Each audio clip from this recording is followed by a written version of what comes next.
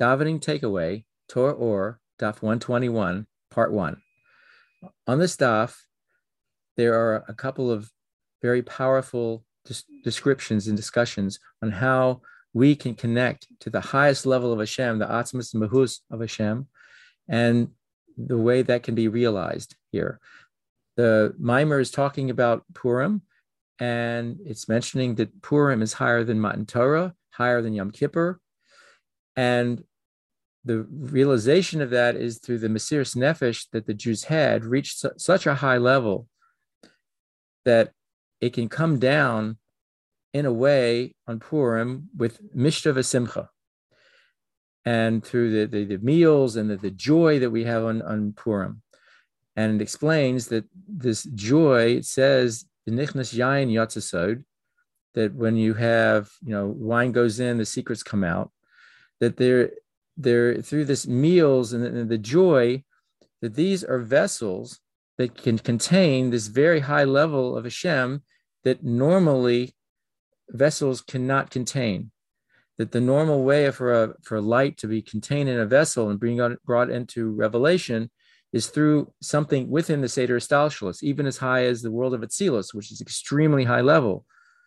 Nevertheless, it's all confined to those kinds of realms, whereas Purim is able to take this highest level way beyond Atzilus and bringing it down into something that can be contained in this world, and that is through the feasting and the joy. And so maybe one can suggest that even though in davening we're not eating, but the joy in davening can also be a way of expressing these highest levels of Hashem through that aspect, what's called Ru'usa Daliba, the desire, the inner desire of the heart. And is related, is not mentioned here, but it's related possibly to a pasuk in the Chumash where it says that, because things were going wrong. Why? Because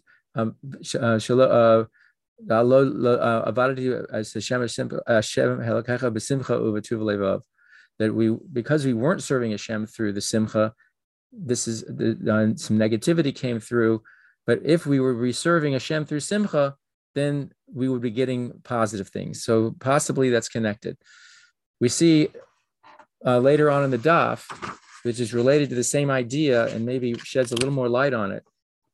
This page, there's a quote from Eov, which is interpreted along these lines. The pasuk is Im Yasim Elav Libay Ruchay V'Nishmasay Elav Yasav. That again, interpreted by the way the mimer here is interpreting it, that if a person will place his heart towards Hashem, and it says towards Hashem and not to any aspect of Hashem, as said a number of times, that it's to Hashem and not to any of his midos. As a pasuk says, I don't desire anything with you. I only desire you alone, as the Alter Rebbe was known to say. And so, and as long as our heart is towards that, the essence of Hashem, then that person's ruach, his spirit, and his neshama will be gathered towards Hashem. And it's explained that if, it's conditional, so it has to be at that kind of level. If we take our heart and place it towards Hashem, and that's reflecting on the essential kernel of the heart, is Tachlis Nekudas Alev, which is related to Ru'usa Daliba. This is a level, it says that it's a point where it's above normal will. It's the source of the will, which is known as Riva de Rivin. That's source of what's going on. That now, if we touch that, we can have the ability for us to then be brought in and included, with Hashem and experiencing that. But the mimer goes and says that, well, wait, our heart is a physical thing. And so it should be limited because it's a physical thing. So even though that heart is connecting to Hashem, it is at a very low level, considered like a physical action, so to speak, to Hashem, the essence of Hashem, which is way, way beyond it.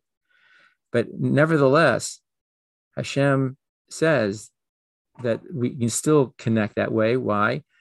Because when we're reaching that high, all levels are considered equal. Physical, spiritual, high, low, they're all equal.